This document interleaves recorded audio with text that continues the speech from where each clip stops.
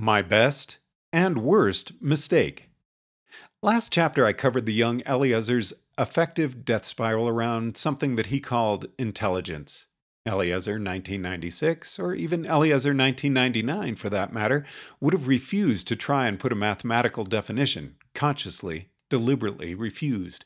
Indeed, he would have been loath to put any definition on intelligence at all. Why? Because there's a standard bait and switch problem in AI wherein you define intelligence to mean something like logical reasoning or the ability to withdraw conclusions when they are no longer appropriate. And then you build a cheap theorem prover or an ad hoc non monotonic reasoner and then say, Lo, I have implemented intelligence. People came up with poor definitions of intelligence, focusing on correlates rather than cores, and then they chased the surface definition they had written down, forgetting about, actual intelligence. It's not like Eliezer 1996 was out to build a career in artificial intelligence. He just wanted a mind that would actually be able to build nanotechnology. So he wasn't tempted to redefine intelligence for the sake of puffing up a paper. Looking back, it seems to me that quite a lot of my mistakes can be defined in terms of being pushed too far in the other direction by seeing someone else's stupidity. Having seen attempts to define intelligence abused so often, I refused to define it at all. What if I said that intelligence was X and it wasn't really X? I knew in an intuitive sense what I was looking for, something powerful enough to take stars apart for raw material, and I didn't want to fall into the trap of being distracted from that by definitions. Similarly, having seen so many AI projects brought down by physics envy, trying to stick with simple and elegant math and being constrained to toy systems as a result, I generalized that any math simple enough to be formalized in a neat equation was probably not going to work for, real intelligence. Except for Bayes' theorem, Eliezer 2000 added, which, depending on your viewpoint, either mitigates the totality of his offense or shows that he should have suspected the entire generalization instead of trying to add a single exception. If you're wondering why Eliezer 2000 thought such a thing, disbelieved in a math of intelligence, well, it's hard for me to remember this far back. It certainly wasn't that I ever disliked math. If I had to point out a root cause, it would be reading too few, too popular, and the wrong artificial intelligence books. But then I didn't think the answers were going to come from artificial intelligence. I had mostly written it off as a sick, dead field. So it's no wonder that I spent too little time investigating it. I believed in the cliche about artificial intelligence overpromising. You can fit that into the pattern of too far in the opposite direction. The field hadn't delivered on its promises, so I was ready to write it off. As a result, I didn't investigate hard enough to find the math that wasn't fake. My youthful disbelief in a mathematics of general intelligence was simultaneously one of my all time worst mistakes and one of my all time best mistakes. Because I disbelieved that there could be any simple answers to intelligence, I went and I read up on cognitive psychology, functional neuroanatomy, computational neuroanatomy, evolutionary psychology, evolutionary biology, and more than one branch of artificial intelligence.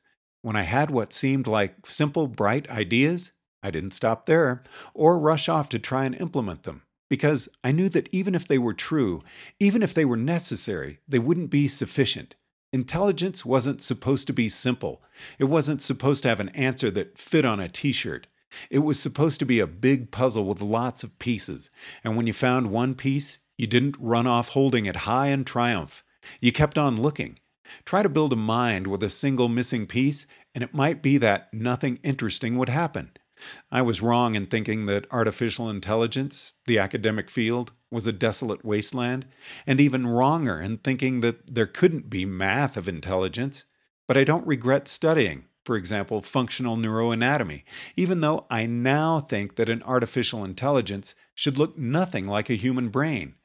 Studying neuroanatomy meant that I went in with the idea that if you broke up a mind into pieces, the pieces were things like visual cortex and cerebellum, rather than stock market trading module or common sense reasoning module. which is a standard wrong road in AI.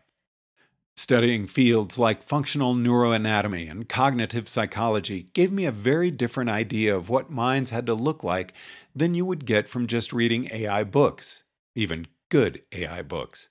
When you blank out all the wrong conclusions and wrong justifications and just ask what that belief led the young Eliezer to actually do, then the belief that artificial intelligence was sick and that the real answer would have to come from healthier fields outside led him to study lots of cognitive sciences. The belief that AI couldn't have simple answers led him to not stop prematurely on one brilliant idea and to accumulate lots of information. The belief that you didn't want to define intelligence led to a situation in which he studied the problem for a long time before, years later, he started to propose systematizations. This is what I refer to when I say that this is one of my all-time best mistakes. Looking back, years afterward, I drew a very strong moral to this effect. What you actually end up doing screens off the clever reason why you're doing it. Contrast amazing clever reasoning that leads you to study many sciences to amazing clever reasoning that says you don't need to read all those books. Afterward, when your amazing clever reasoning turns out to have been stupid, you'll have ended up in a much better position if your amazing clever reasoning was of the first type. When I look back upon my past, I am struck by the number of semi-accidental successes, the number of times I did something right for the wrong reason. From your perspective, you should chalk this up to the anthropic principle. If I'd fallen into a true dead end, you probably wouldn't be hearing from me in this book. From my perspective, it remains something of an embarrassment. My traditional rationalist upbringing provided a lot of directional bias to those accidental successes, biased me toward rationalizing reasons to study rather than not study, prevented me from getting completely lost, helped me recover from mistakes. Still, none of that was the right action for the right reason, and that's a scary thing to look back on your youthful history and see. One of my primary purposes in writing on overcoming bias is to leave a trail to where I ended up by accident, to obviate the role that luck played in my own forging as a rationalist. So, what makes this one of my all-time worst mistakes? Because sometimes informal is another way of saying held to low standards.